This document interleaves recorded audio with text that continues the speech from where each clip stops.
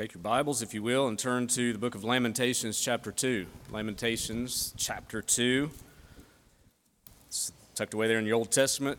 Right after Jeremiah, you'll find Lamentations.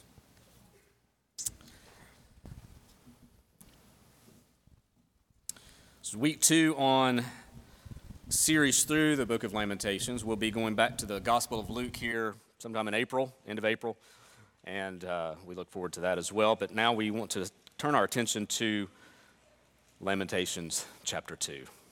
Let's pray together and ask for the Lord to guide us in His word. Father, we thank you for your word. We know that it is true.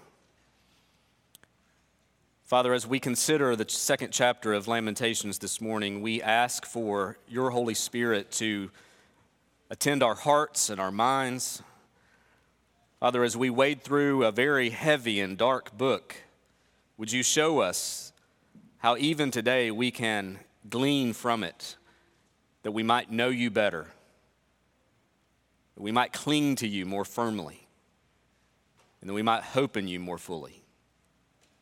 God, would you do your work in us, we pray. In Jesus' name, amen.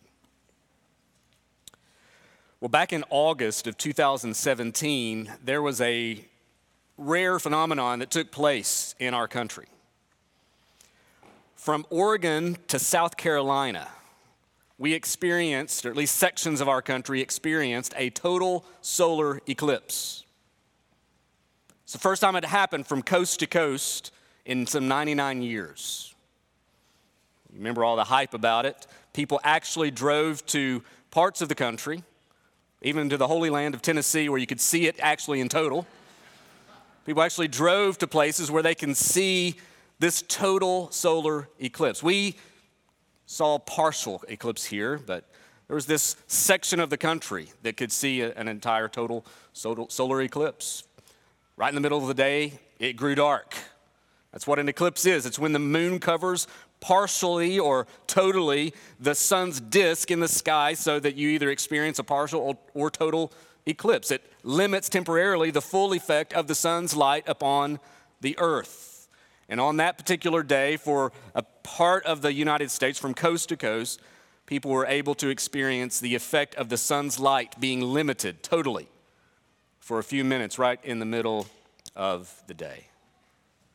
So you think about solar eclipse. Think about when it goes dark in the middle of the day, it's fascinating, isn't it? Like it's a weird thing at 2 p.m. for it to be dark. It's fitting for daylight savings time Sunday, right? Think about more light, and as you think about just the fascination of it all. When the day goes dark, it's fascinating.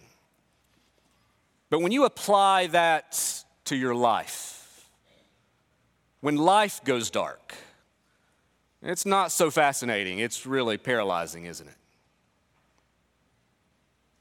Certain moments and seasons of our life can feel like an eclipse. It seems as if God is no longer present. God's no longer there. We know that life in a fallen world is often marked by hard things. So what do we do when life goes dark? I think it all begins with getting our view of God right. As heavy and dark as the book of Lamentations can be for us to read,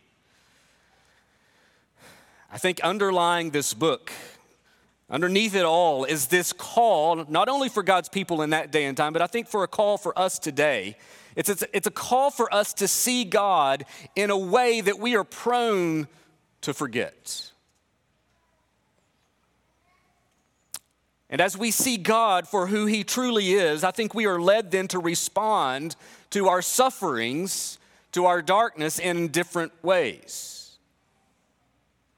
One such way is through lament.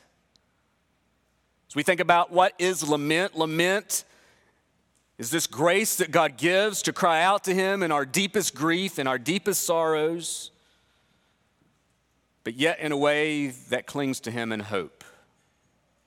Lament enables us to voice our deepest struggles and grief to God, while at the same time reminding us where our hope must rest.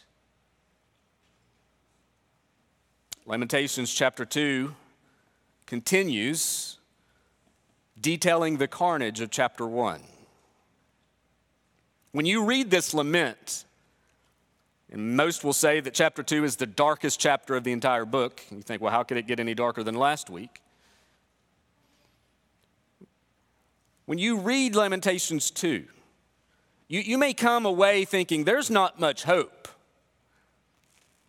In fact, if you were the writer of Lamentations, it may have felt that way to you when you were voicing these sorrows. Indeed, chapter 2 is a dark chapter. It's the total eclipse of the book.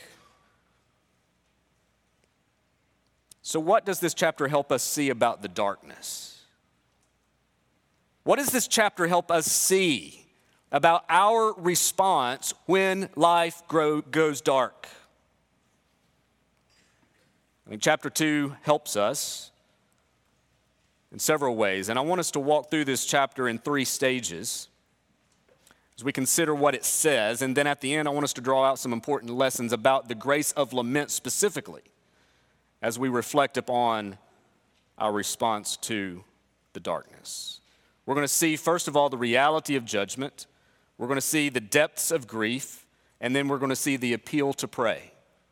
Those are the 3 stages of the chapter, the 3 ways that we're going to walk through this chapter together: the reality of judgment, the depths of grief, and the appeal to pray. And then after all of that, we're going to see what all of this teaches us about the grace of lament, some lessons we can take away there at the end. Let's begin with the reality of judgment. Chapter 2 is the start of a new poem, a new lament. And as I said, it's even darker than the first. Let me read the first 10 verses. The reality of judgment. Verse 1, how the Lord in his anger has set the daughter of Zion under a cloud. He has cast down from heaven to earth the splendor of Israel. He has not remembered his footstool in the day of his anger.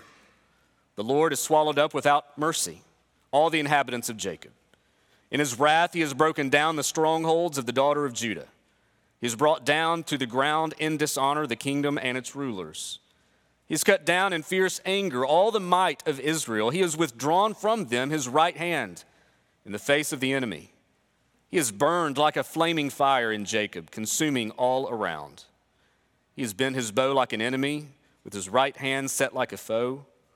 And he has killed all who were delightful in our eyes. In the tent of the daughter of Zion, he has poured out his fury like fire. The Lord has become like an enemy. He has swallowed up Israel. He has swallowed up all its palaces. He has laid in ruins its strongholds. And he has multiplied in the daughter of Judah mourning and lamentation. He has laid waste his booth like a garden, laid in ruins his meeting place. The Lord has made Zion forget festival and Sabbath. And in his fierce indignation has spurned king and priest. The Lord scorned his altar, disowned his sanctuary. He has delivered into the hand of the enemy the walls of her palaces. They raised a clamor in the house of the Lord on the day of festival. The Lord determined to lay in ruins the wall of the daughter of Zion. He stretched out the measuring line. He did not restrain his hand from destroying. He caused rampart and wall to lament. They languished together. Her gates have sunk into the ground. He has ruined and broken her bars. Her king and princes are among the nations. The law is no more, and her prophets find no vision from the Lord. The elders of the daughter of Zion sit on the ground in silence. They have thrown dust on their heads and put on sackcloth. The young women in Jerusalem have bowed their heads to the ground. Again, we come into this first few verses of chapter 2, and we see here the writer is speaking in the third person, referring to the disastrous events that took place in Jerusalem. But notice that these are events described as God's doing. How the Lord, it says in verse 1, in his anger has set the daughter of Zion under a cloud. Just listen again to all the activity attributed to God. This is the activity of God. He has cast down. He has not remembered. He has swallowed up. He has broken down. He has brought down to the ground. He has cut down. God has withdrawn his right hand. He has burned like a flaming fire. He has set his bow like an enemy. He has killed all who were delightful. He was the one that poured out his fury. He became like an enemy. He swallowed up Israel. He swallowed up its palaces. He laid in ruins its strongholds. He multiplied mourning and lamentation. He laid waste to his booth. He laid in ruins its meeting place. He made Zion forget festival and Sabbath. He spurned king and priest. He scorched his altar. He disowned his sanctuary. He delivered into the hands of the enemy the walls of her palaces. He raised a clamor. He stretched out the measuring line. He did not restrain his hand. He ruined and broken the bars of the gates, and the law is no more. See, this was the Lord's doing. This was the darkest day Jerusalem had known. And it's all attributed here in chapter 2 in this poem in the first 10 verses to God's doing. Yes, we know from chapter 1, it was ultimately the result of Judah's sin, Jerusalem's sin against God, their unrepentant rebellion against him, being called prophet after prophet to turn, being told that this was indeed what would take place, that if they did not turn from their idolatry, if they did not turn from their sin, this would in fact take place, and it did. God no longer fought for his people. He fought against them. What does all this tell us? This day, this reality of judgment. Well, obviously it tells us something about God. Remember earlier I said for us, if we go through those moments when life goes dark, when suffering is at its worst, when we are at the bottom, we must get our view of God right. Obviously, this chapter reminds us that God takes our sin serious. I think it tells us that we should never presume that God will protect his people at all costs. He disciplines those whom he loves. It's not as if we are somehow exempt because we're the people of God, that we're exempt from some kind of justice or discipline from the hand of God. Now, yes, Israel was a unique possession in the Old Testament as his special people. I think that we can still understand God's view of sin. And I think we can all relate to those moments when we think we're untouchable. I think Israel had been living that for a long period of time. But here's the thing, while God is amazingly patient, we know that his discipline is sure. Again, I think one of the things a heavy passage like this does is it pushes us, it forces us, it confronts us with the reality of who God is. And lament helps us then to posture our hearts in a way to see God in his righteousness, in his glory. Notice even as the poet here, the writer, whether it was Jeremiah or some other writer, as he's unpacking the utter destruction and desolation of Jerusalem, he is at the same time affirming God's position and power. Do you see that? I mean, this is a complaint, this is a lament, this is an acknowledgement that all has gone wrong, and yet God is the one that's caused it. He's expressing here his doctrine of God. This is theology on display, pretty radically so, right? When you think about this is suffering at its worst, and yet what we're seeing here come from the heart of the writer is a robust understanding of who God is.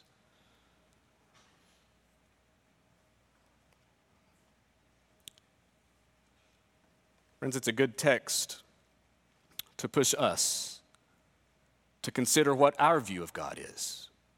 You heard me say last week that we tend to try to tame God. That's our tendency. We try to bring him down and dress him up nice and pretty, kind of keep him close, and And we want him to be what we think he ought to be. When here in Lamentations, we are confronted headlong into the reality of the fullness of who he is in his holiness and in his justice, his righteousness. It's a good text to remind us to ask the question, who is God? See, it's easy to lose sight of God's holiness. And I'll just ask you the question, how big is God's holiness to you? Just how holy is he? What happens is, we all do this. I mean, you can't read a passage like this and think, whoa, and be a bit bothered by it. Like if you can read Lamentations chapter 2 and not be bothered that God did this, you're just super special. Good for you. Like this is troublesome. How can a holy God wipe his people out like this?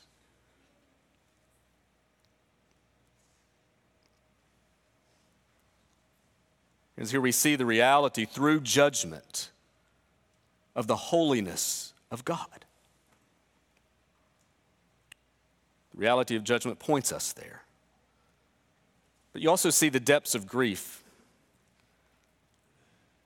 In verse 11, the writer moves from describing the situation in the third person to speaking in the first person.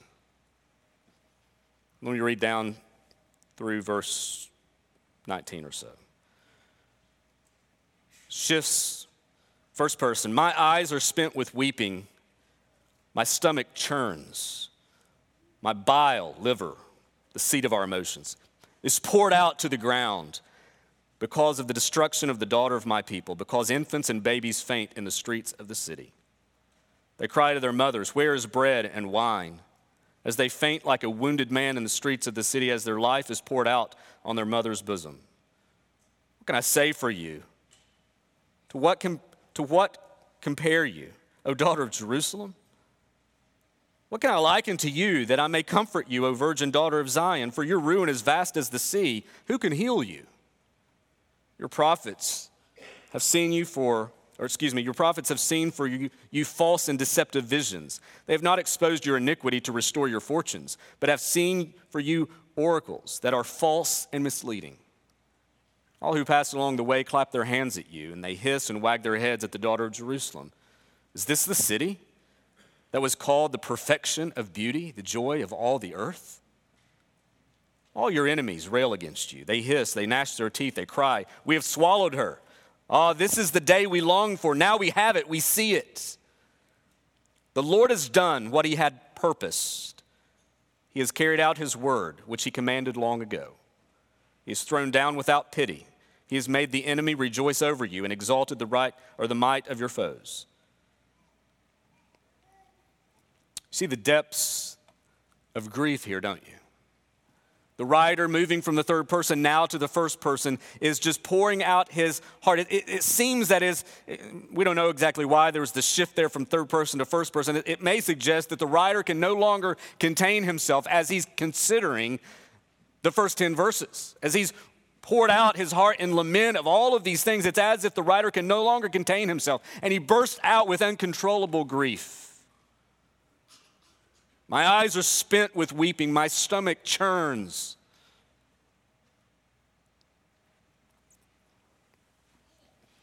His liver, his bile is cast to the ground. Again, it's a description of the seat of one's emotions. He's truly shattered over the fall of this city. And whether it's the ruins of the walls or the temple or the cries of the children in the streets that are literally starving to death, the writer can no longer take it.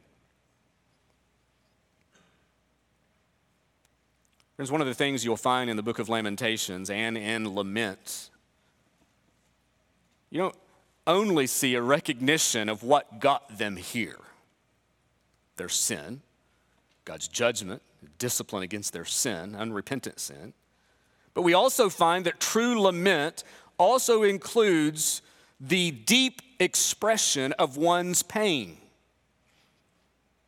The depths and horrors of Jerusalem's status is incomprehensible.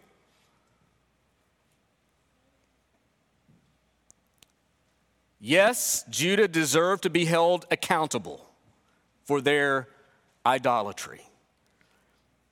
But if you're honest, you put yourself in the shoes of this writer, how can you justify innocent children starving to death as a consequence? Even thousands of years removed from this event, we can feel the shock and horror of that.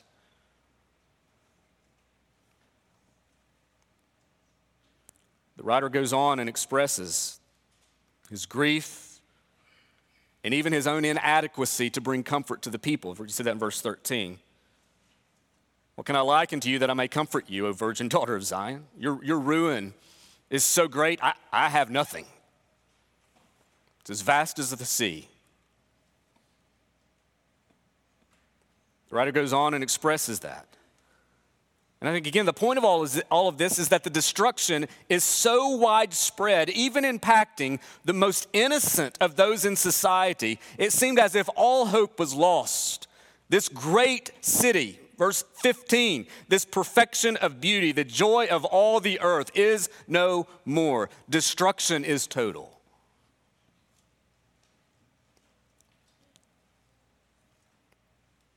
But again, we see even in the midst of this grief being expressed, the poet seems to get again at the root cause of all of this. He seems to be going back to unpack the reason for all of this happening. And it says in verse 14, your prophets have seen for you false and deceptive visions. They've misled you.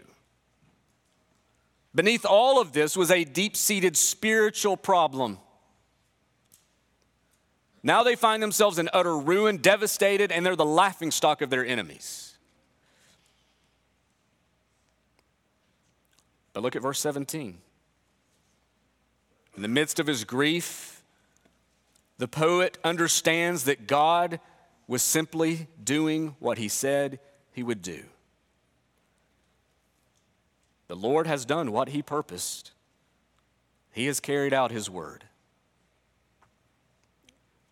God's not like a lot of us parents where we like to threaten our kids, right? If you don't stop doing that, I'm going to get you. We say that 20 times until they figure out they're really not going to get me. Right? They can read right through that. Bad parenting 102 right there. But God, when he makes a promise, he keeps his word. Even though he's very patient, he keeps his word. And so what we see here is that the writer, through this lament, he's using lament as the vehicle by which he's able to express the depths of his pain, complaints to God in honesty. I mean, this is raw honesty. He's just pouring out his heart. And yet, there seems to be the recognition that God can be trusted. And we've not got quite there yet, although you see glimpses of it. He's affirming in the midst of all of this chaos and carnage and pain and just incomprehensible destruction, there's that statement, the Lord has done what he said. He's faithful to his word. He told us, and he did it. He warned us. I'm reminded of Job. You can sort of compare Job and Lamentations. There's similarities and a lot of differences. But I love this statement from Job. Remember, Job underwent so much suffering. The difference with Job is that he was righteous. Jerusalem was destroyed because of their unrighteousness. Job endured suffering even though he was righteous. And in Job chapter 13, verse 15, Job says, though he slay me, I will hope in him. Yet I will argue my ways to his face. Friends, I think that's one of that. If you had to pick out like a biblical definition of what true lament is, that's it. Though he slay me, I will hope in him. Yet I'm going to argue my ways to his face. I'm going to be honest with the Lord. I'm going to complain. I'm going to cry out. I'm going to express the depths and deep, the ruin of my own heart and soul in the midst of whatever's going on. And yet I'm going to hope in him. Though he slay me, I will hope. See, it's in the midst of grief and sorrow that we can cry out from the depths of our emotions and yet cling firmly to the Lord. Again, think about this scene for a moment. The pain expressed here comes from an understanding that all of this happened by the command of God in response to the people's ongoing, unrepentant rebellion against him. They become idolaters. And so God raises up Babylon to be the instrument of his judgment because of their sin and rebellion. And so God is no longer intervening on their behalf. He is unleashing his anger and discipline against their sin. Now think of how that, in some ways, connects us to the gospel, the good news of Jesus Christ. Because God would do something like this again, but it would be much different. God would, in fact, pour out his just, his righteous anger against the sin of his people. But this time, at the cross in Jerusalem, he would pour that anger upon his own son. He would do it at the expense of his own self.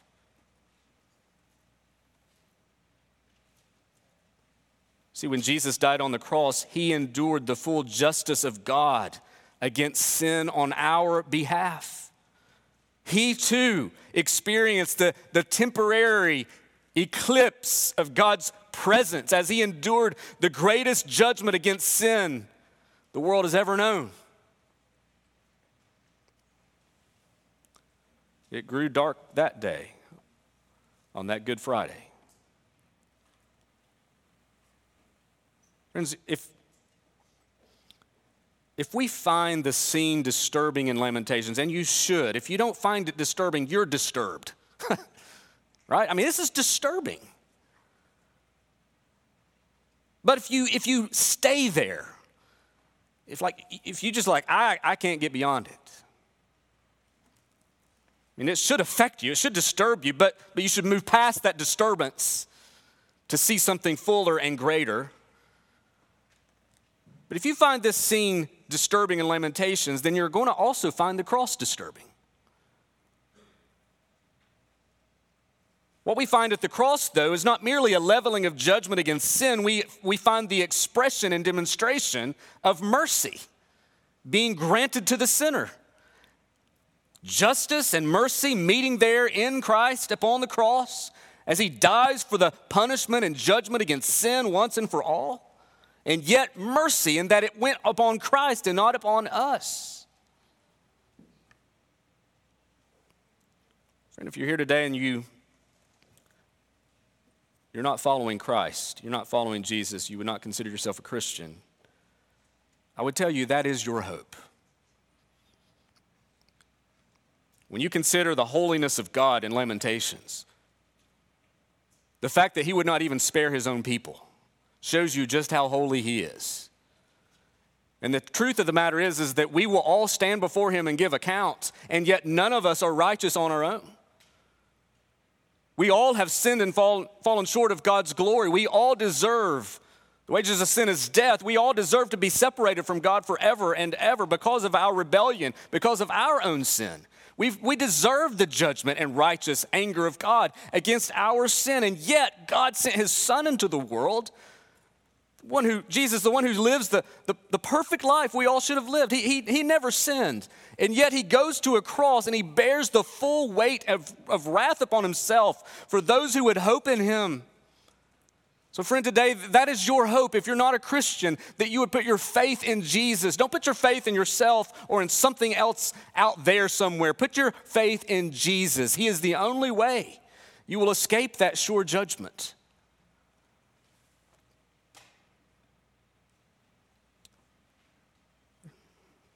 Jerusalem endured a lot. And we know that the remaining people, those who remained, were taken into exile, and they would remain there for 70 years. Really, it would be a whole nother generation that would come and resettle Jerusalem and rebuild. But I just remind you, friends, there's a judgment that's coming that will be far greater. If you think chapter 2 of Lamentations is heavy, there's a judgment coming that's worse than this. Infinitely worse. Eternally worse. Unless you're in Christ. Your hope your rescue, your Redeemer. Put your hope in him. And friend, you will be spared that judgment. See the depths of grief poured out, but then you also see the appeal of prayer. Verse 18, he says, their heart cried to the Lord, O wall of the daughter of Zion. Let tears stream down like torrent day and night. Give yourself no rest, your eyes no respite. Arise, cry out in the night. At the beginning of the night watches. Pour out your heart like water before the presence of the Lord. Lift your hands to him for the lives of your children who faint for hunger, the head of every street.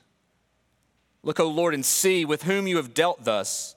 Should women eat the fruit of their womb, the children of their tender care? Should priest and prophet be killed in the sanctuary of the Lord? In the dust of the streets lie the young and the old. My young women and my young men have fallen by the sword. You have killed them in the day of your anger, slaughtering without pity.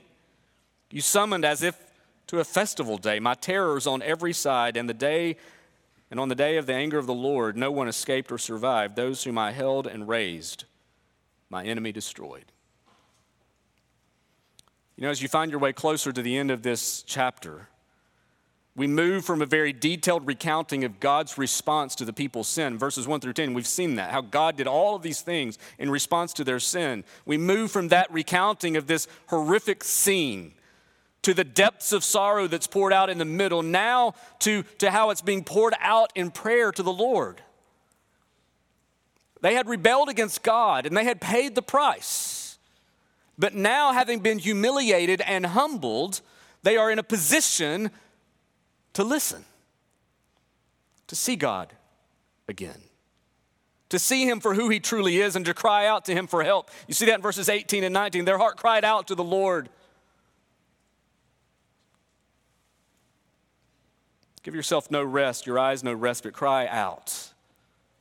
Arise, verse 19, cry out in the night at the beginning of the night watches. Pour out your heart like water. Lift your hands to him for the lives of your children who faint for hunger at the head of every street.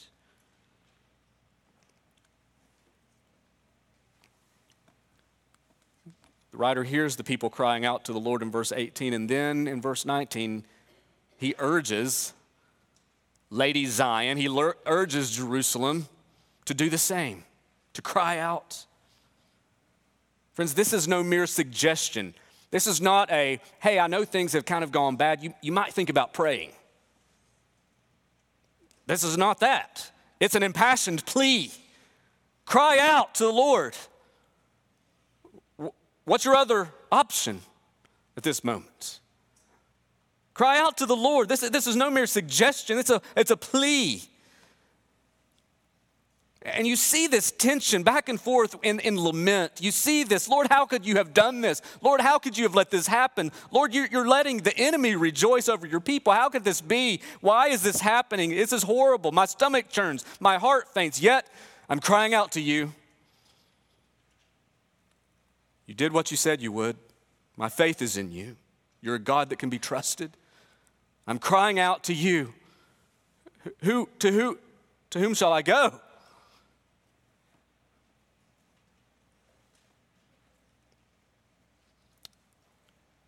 Think about that. He is counseling the people of God to cry out to the very one who brought the disaster in the first place. Again, where else would she go? The God who gives justice is indeed the God who also extends mercy. Yes, this is the God. This God is the one you've turned against, and he has responded to your rebellion accordingly.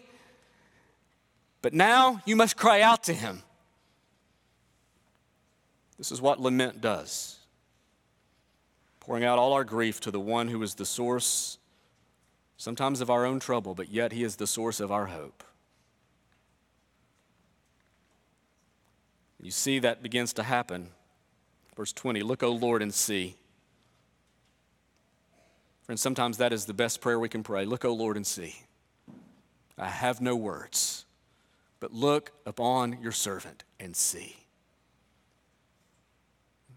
And that is a prayer of faith.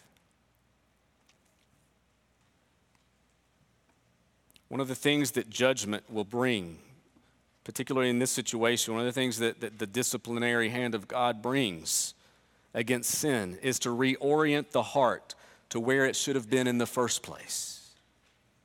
Lamentations is a dark scene, but it's not dark because God has a dark side. It's dark because sin is dark. It's in the midst of that paralyzing grief, though, that we learn to see and trust again.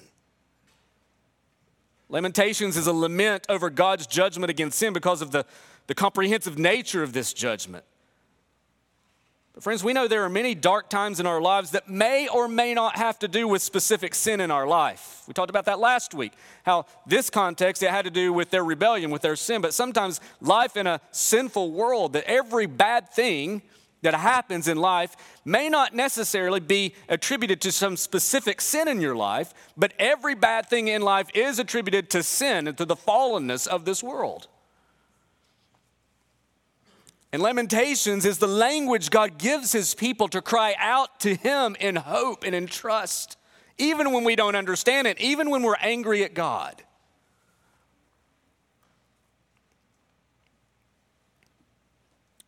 I want us to consider 4 lessons on lament as we conclude our time together.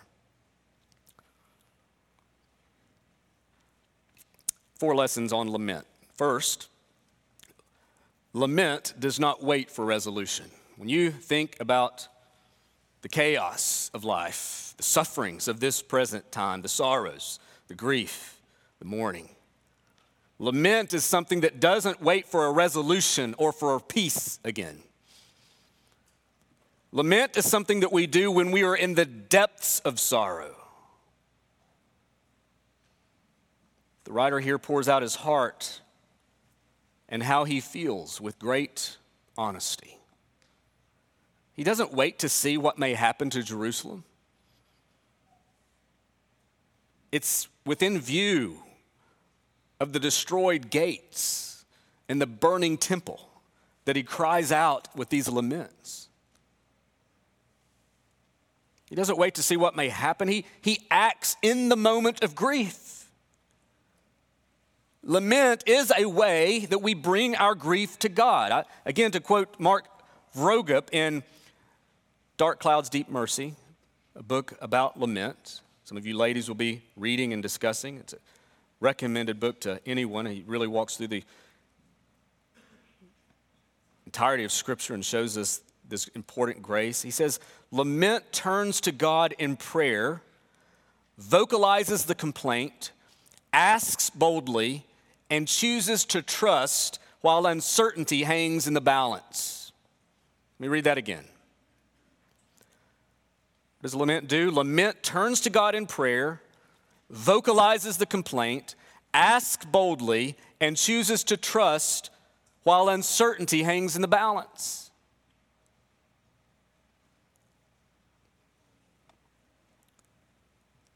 Lamentations teaches us and shows us that in the depths of our pain, we must let our cries to God be known. But friends, these cries are not without a proper foundation, which leads me to point number 2. Lament doesn't wait for a resolution. Number 2, lament clings firmly to God's sovereignty.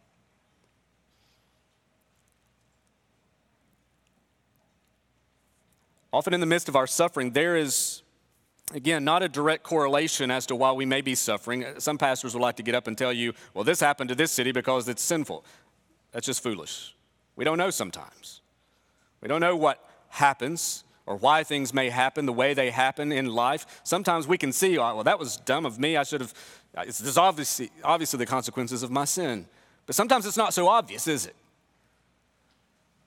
It's often in the midst of our suffering that there may not be this direct correlation as to why we may be suffering like we are or like we see here in Lamentations even. But lament helps us to voice our cries to God with a sense of confidence. We're going to get to chapter 3 next week, Lord willing. You're going to see this more clearly. But even here in the darkest chapter of the book, you see a recognition that God is sovereign. He's done all of this. He did what he said he would do, verse 17. The Lord has done what he purposed. He has carried out his word, which he commanded long ago.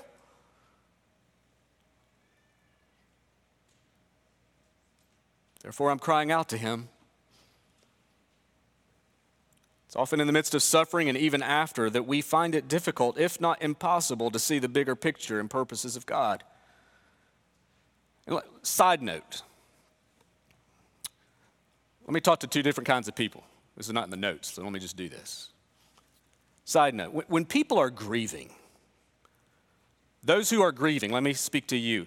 You should cry out to God in the depths of your pain to him. You should do that. You should be honest with him. You should be raw with him. You should be open and transparent. He knows your heart anyway. You just cry out to God. You should do that, trusting that he is good and that he is sovereign, even though you don't get it. You may never get it. He never responds in the cries to Lamentations. Job is never given a reason in Job as to why God did what he did and allowed what he allowed in Job's life. Not one time was Job given a reason. And yet he trusted in him.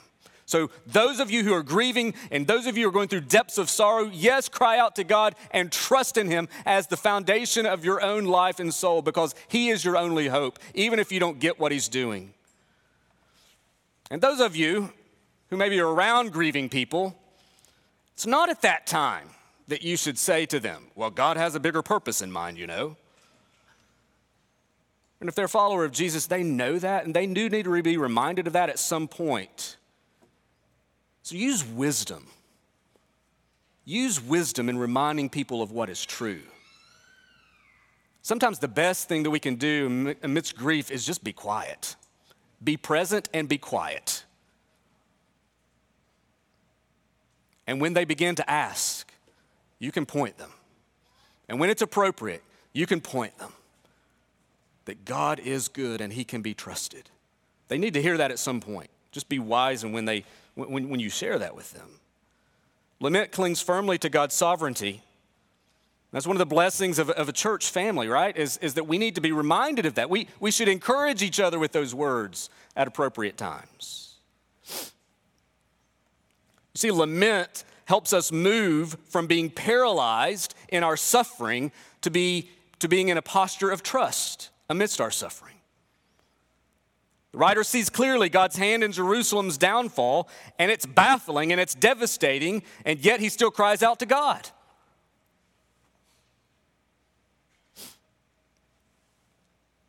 Lament clings firmly to God's sovereignty. Number 3, lament reorients us to the right source of comfort. So far, Jerusalem and the writer here have not been able to find comfort. There's none to be found. But toward the end of chapter 2, I think the cries to God show that the writer and Lady Zion are on the right trail. Think about that, friends. Sometimes life can be so paralyzing and devastating that comfort seems elusive. Like, I don't know where it's at. Like, I'm not comforted. And I think though we may find ourselves in seasons of evasive comfort, we need not think the Lord will never supply it again, because the Lord is a great comforter. I think this is an important lesson for us in the West, especially because we make comfort an idol. We think we must have comfort at all costs. And so we make it an idol, and when the least little thing is stripped from us, we panic. Sometimes being stripped of comfort helps us see reality in a way that we don't see when we're insulated by temporary false comforts. Or sometimes being stripped of certain worldly comforts in this life helps push us to put our hope in the true source of comfort. The people of God have been clinging to wrong comforts. They've been clinging to the wrong things, and the Lord strips them of everything so that they would indeed find him as their comfort again. Number 4, lament helps our faith. Lament helps our faith. One theme that's loud and clear in the book of Lamentations is that sin has broken us, and God is the only one that can make it right. God had ransacked his people due to their unrepentant hearts, and though they were grieved with pain at what God had brought about because of their foolishness, they still cried out to him.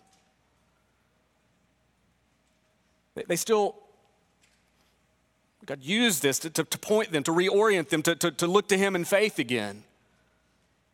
It's that prayer of Job, right? Though he slay me, I will hope in him. Sovereignty, faith, all of that right there in that one sentence. Brothers and sisters, you may encounter gut-wrenching moments and seasons in your life. But it's through the grace of lament that you can still trust, you can still express hope, you can still cry out to the one and the only one that can truly help. You know, if you had an opportunity to be in the right location on that August day in 2017, you'd have experienced total darkness right in the middle of the day. But you know, friends, that darkness didn't mean at all that the sun had disappeared, did it? It was merely blocked momentarily. Friends, our suffering can often be like that eclipse. It can often feel as if God has disappeared entirely. Where is he? But he hasn't. We know just around the corner. And I know that may be days or even years. But just around the corner, the light will shine again. Some of you even now today may feel the darkness intensely. You've been living in an eclipse. But listen, friend, if you are in Christ, you can be confident that the light will shine again. That God has not moved. That he is present. That the sufferings of this present time are not worth comparing the glory that would be revealed in us. And even if you never feel the fullness of the sun like you once did before, you can know that there's coming a day. Friends, there's coming a day when death, devastation, and difficulty will be no more. So how do you walk through darkness? One of the things that the Lord has given us is lament. You cry out and you trust. Let's pray.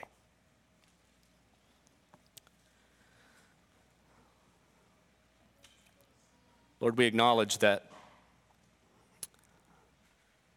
we live in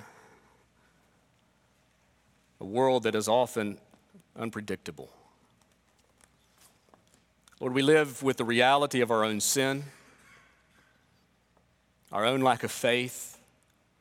We live with the reality every day, Lord, that this world seems so dark and so broken.